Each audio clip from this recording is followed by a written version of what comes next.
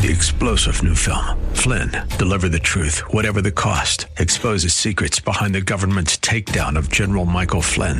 Flynn knew what the intel world had been up to. He ordered the first audit of the use of contractors. This set off alarm bells. He told the truth. He was the most dangerous person for Donald Trump to hire. They had to get rid of Flynn. Flynn, deliver the truth, whatever the cost. Available now. Watch it today. Go to salemnow.com. salemnow.com. Pastor Keith Crosby of Hillside Church. And you feel terrible. You feel like, if I had just done it this way, if I had stood like this, if I had just written things out perfectly. And what we're going to see here and what we're going to learn here are three conclusions that you need to understand and embrace about how God works, about the grace of God, so that you'll understand it's really not up to you to save anybody. You just present the information, God does the saving. And I think in that, you're going to find great comfort. I can see the promised land, though there's pain within the plan. There is victory in the end. Your love is my battle cry, the anthem for all my life. Every giant will fall, the mountains will move, every chain of the past you've broken into. All the fear of the lies, we're singing the truth, that nothing is impossible with you. Oh, nothing is impossible. Hello and welcome to today's edition of Grace to Live with Pastor Keith Crosby, lead pastor of Hillside Church in San Jose, California. We are delighted that you've chosen to spend time with us here on the broadcast today, studying God's Word. We would encourage you to follow along with us in your Bibles if you can. On today's broadcast, we'll be continuing with our Decoding Jesus teaching series. So if you have your Bibles, please turn with us again to the Gospel of John, chapter 6. Now here's Pastor Keith with today's study. Father, we just come before you, Lord. Let us focus our hearts and our minds on you because you deserve it, Lord. Help us, Father, to look into your word and to be changed by it, Father. Help me to be clear as I unpack this, Father, and help us to be game to apply it. We ask you in Jesus' name. Amen.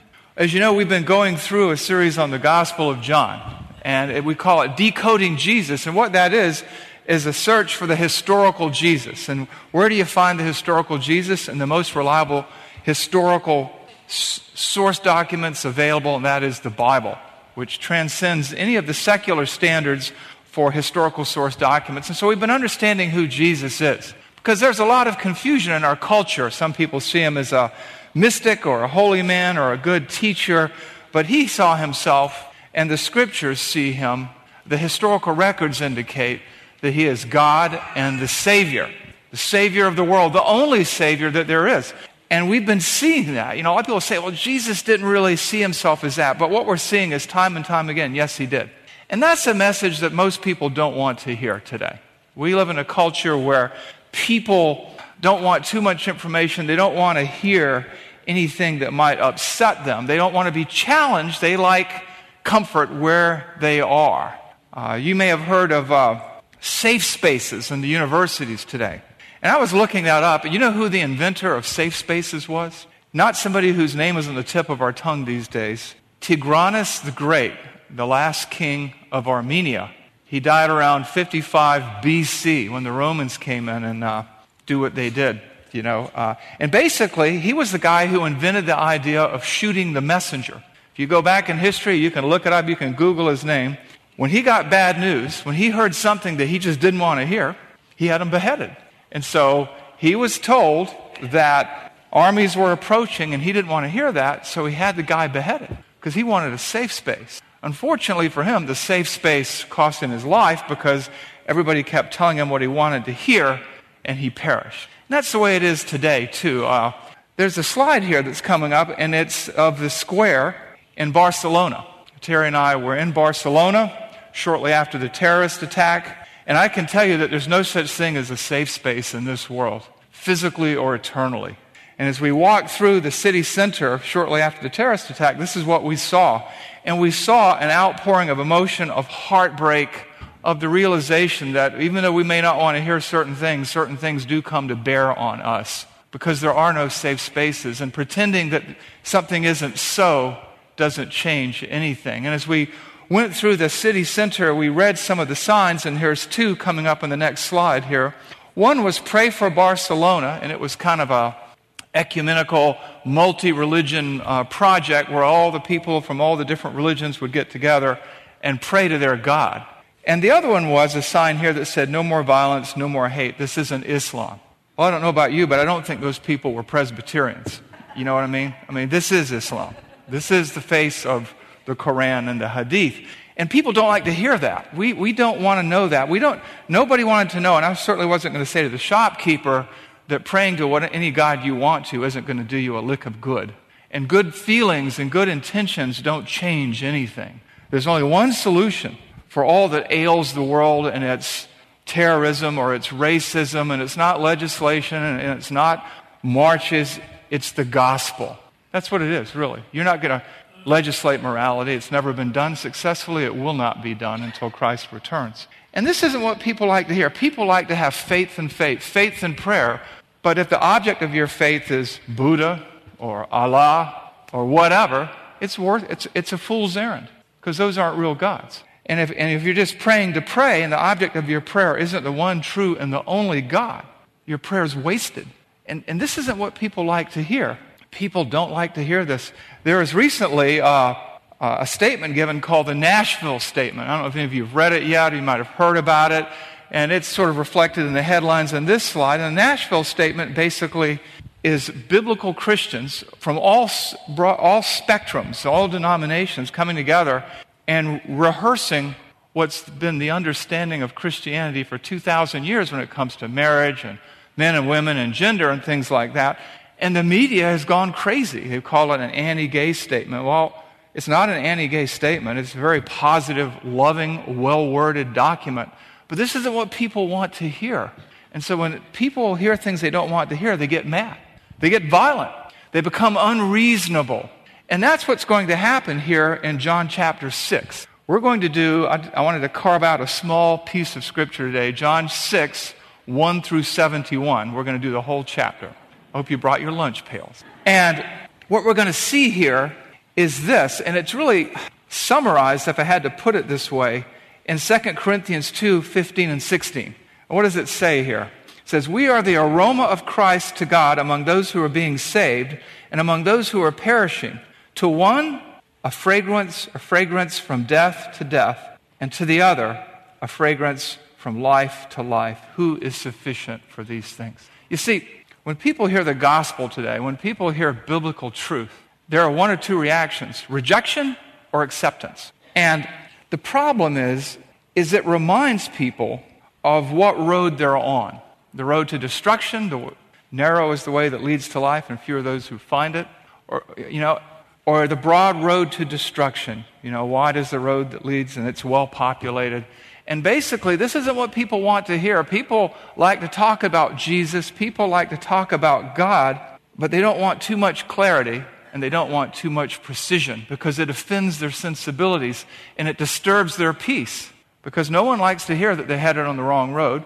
No one likes to hear that they've been diagnosed with cancer, but it doesn't change anything. Being angry at the diagnosis doesn't change the facts. And what Jesus does here in John chapter 6 is he really defines himself in his message in a way that the Jewish people at that time did not want to hear. The bulk of the people, they didn't want to hear it. They wanted to put their fingers in their ears and go, la, la, la, la, I can't hear you. And the reaction to what he has to say about himself and what he has to say about us and what he has to say about God and what he has to say about salvation cost him almost all of his followers. John chapter 6 is one of these passages, it's just loaded with incredible stuff. You've got the feeding of the 5,000, which is a fulfillment of a Mosaic prophecy. Moses said there'd be a prophet like him, and they were to listen to him. They were to follow him. Moses fed the people in the wilderness. Jesus fed the people there. And the people reacted and said, is this not the prophet? They knew this is who he was. There's another couple of miracles that people miss, and that is that he walks on the water to get out to his disciples on the Sea of Tiberias. That's a miracle. That's an incredible thing. These things teach us who Jesus is, that he's God, that he is the master over nature and the universe and the laws of gravity and everything else that goes with it. There's another miracle there that a lot of people miss. It's kind of like my favorite miracle in John chapter 6. And it's almost like time travel, because he gets in the boat. They receive him into the boat without fear, and they blink their eye, and they've gone 1.5 miles in the blink of an eye, and they're on shore. And if you think about it, traveling 1.5 miles in the blink of an eye would probably break your neck, because the acceleration would be so great, and the hull of the boat would shatter because it's not built to go that fast, and he's on dry land. So Jesus demonstrates his deity beyond question. What we also see in John chapter 6 is the people's spirit, or their hearts, because they're following him, it says in verse 2, because he's doing all these miracles. And later on it says they're about to take him by force and make him king, because they had their agenda after all. And he withdrew from them, and that's when he dismissed his disciples to the boats. And then he gets over to the shore, and they say, Rabbi, how did you get here? Because people figured out that only one boat left, and he wasn't on it, and now they've come over to see where he is, and there he is, and they know that he couldn't walk around the lake that fast to get there. And so they're amazed, and he says, you didn't come here to hear what I had to say. You just came here to get more bread. You came here because you wanted your bellies full, not because you wanted your minds and your souls and your hearts changed. And then he begins this dialogue with them, and it's something else, and it's one that confuses a lot of people. He talks about, this is the work of God that you believe, because they're wanting to do works to justify themselves, to make them right in the sight of God. And he goes, this is the work of God that you even believe. And then he starts talking about, eating my flesh and drinking my blood, and a lot of superstition has arisen from that discussion. But we understand that communion hadn't been instituted yet, and that discussion has nothing to do with communion. It has to do with basically taking him in totally, and we'll get into that in a few minutes. And then he starts to explain to them the grace of God in their salvation. And this is not what they wanted to hear, because the Jewish people had lost the idea of the Scriptures. They had lost the idea that the Bible teaches that from Genesis to Revelation, you are saved by faith through grace, right? Genesis 15:6, Abraham believed God, and it was credited to him, it was treated to him as righteousness. And so they're hearing this, and they don't like it. And then he talks about whoever the Father gives to me, whoever comes to me, I will raise up on the last day. Whoever, Jew, Gentile.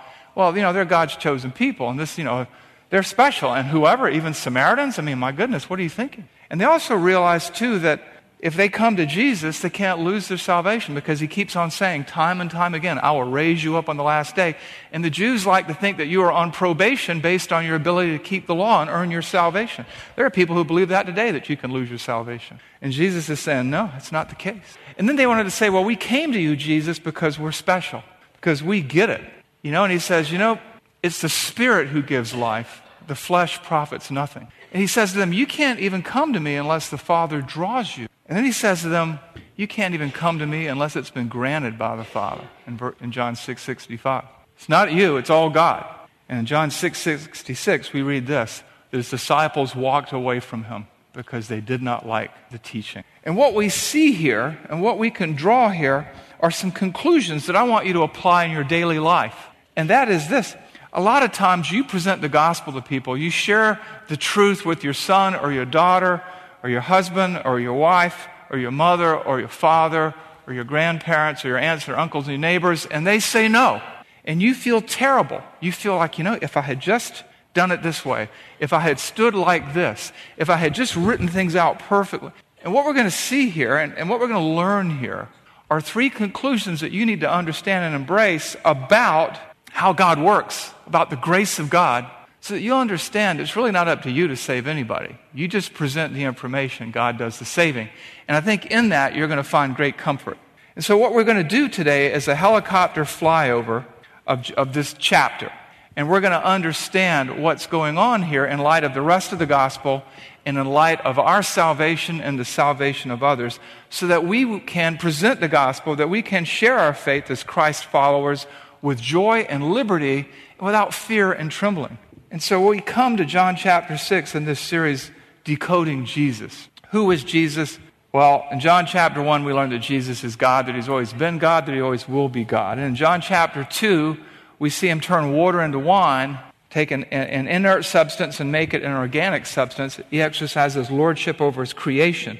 In John chapter 4, he deals with the woman at the well, and we see that salvation is available to all people, and he calls himself the Messiah. He is self-aware of his deity, of who he is, and he continually embraces the titles that people give him and even adds one or two of his own.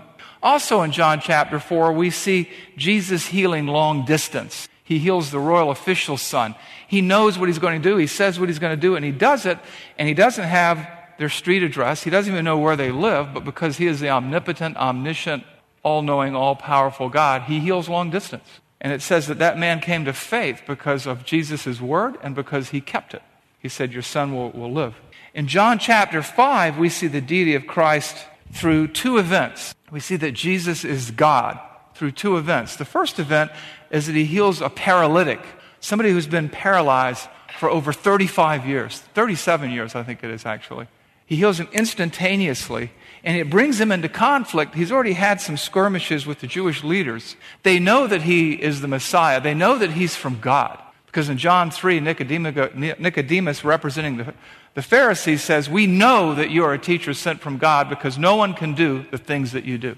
And he can rise, pick up his bed, and walk. And so they confront Jesus, and Jesus goes through and says, look, why are you surprised at this? My Father has been working from all eternity, and I've been working alongside him.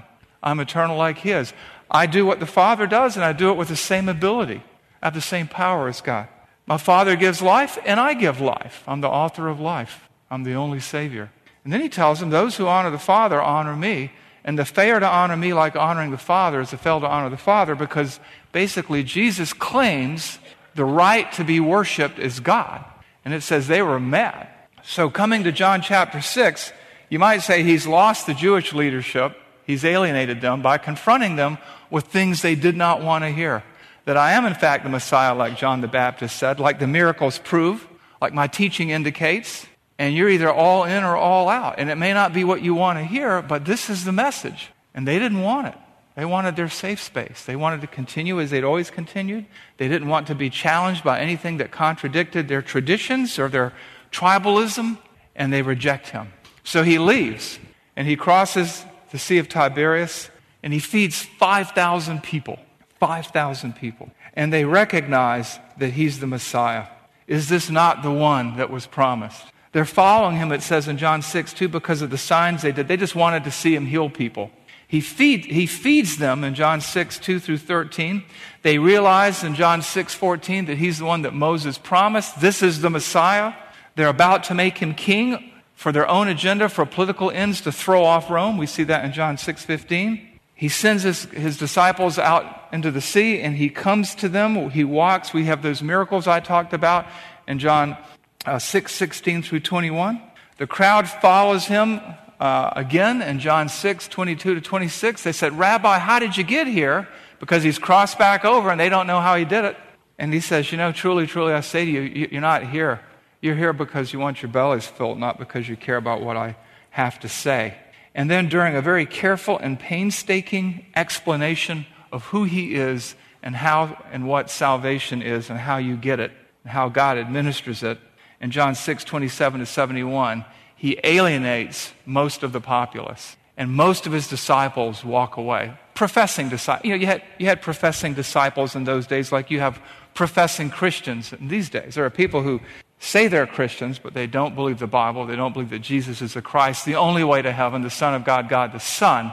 And you had people there who were following him too and saying they were his followers.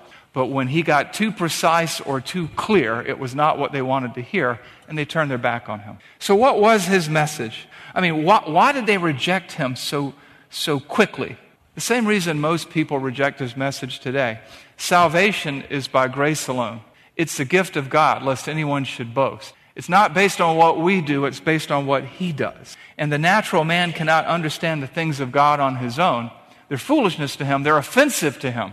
And people don't want to listen to this hard-to-listen-to message. There's only one truth. There's only one gospel. There's not gospel du jour. It's like you go into a cafeteria and you pick a little bit of this and a little bit of that. There's one gospel. It needs to be understood with precision. There's only one God and Savior, and He's the only one who can fix this broken world and change you from the inside out and make you His child. And there's only one means of salvation, and that is by grace, through faith, not of works. There are no safe spaces on this planet, and the only safe space is in the life to come through Jesus Christ in heaven. So let's do this. Let's understand what He taught them as God and Messiah.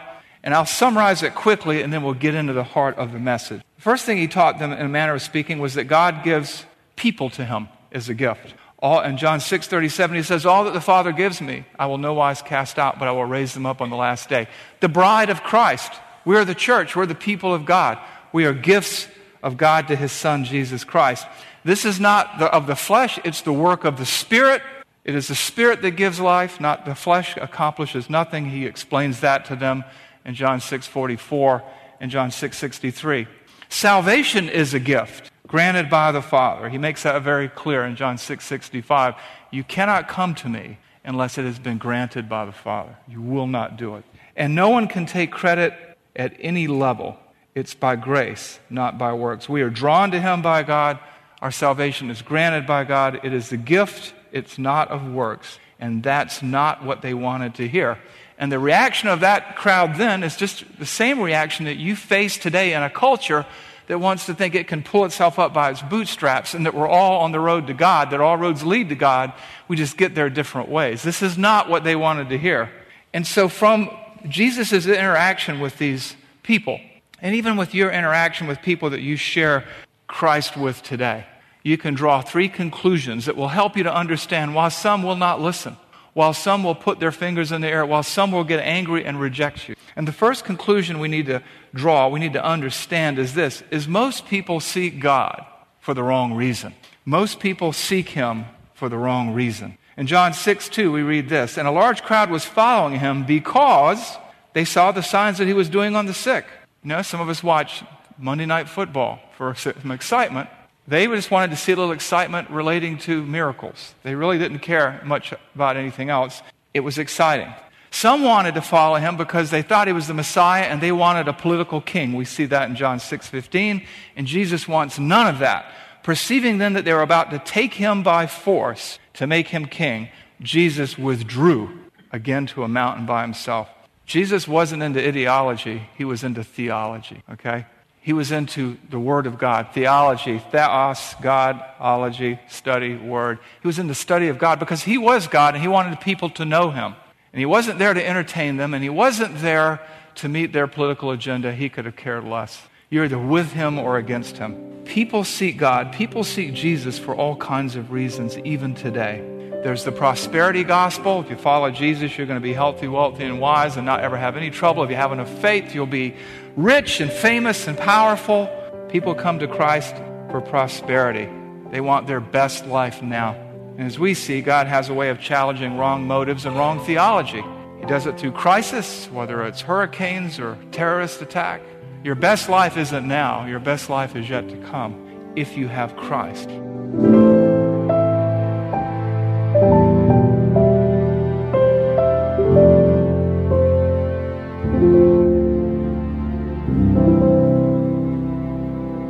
Pastor Keith Crosby on this special edition of the Grace to Live radio broadcast. Hello, everyone, and thank you for listening today. In the uncertainty of the COVID-19 crisis, many people within the Hillside Church community and all over Santa Clara County are in the middle of financial hardship, and we need to pray for them. And we would ask you to pray for us as well. We want to thank you for listening and supporting this ministry. But it is a listener-supported ministry, and in as much as we covet your prayers, we also ask you to consider a financial contribution to the ongoing work of this radio broadcast.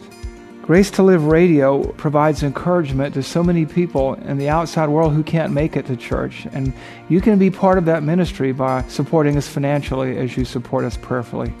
This is Keith Crosby, and I want to thank you for your prayers and your encouragement. If you have questions about today's show, or if you'd like to hear more messages from Pastor Keith, then I would encourage you to visit our website, hillsidechurch.org. There you can listen to past sermons and other content from Pastor Keith just by clicking the Sermon Archive tab. And you can also find links to Pastor Keith's blog, as well as the Out of My Mind podcast. The website is also a great place to connect with us here at Hillside. You can find information on our service times, ministry opportunities, and of course you can browse our calendar of upcoming events. Again, all this and much, much more can be found by visiting our website, hillsidechurch.org. Well, we hope that you'll join us again next time on Grace to Live. But until then, I'm your host, Kevin Reeves, and on behalf of Pastor Keith and everyone here at Hillside Church, it is our prayer that the Lord will richly bless you, and thanks for listening. Nothing is impossible. Every giant will fall. The mountains will move. Every chain of the past you've broken into. All the fear, all the lies. We're singing the truth. That nothing is impossible with you.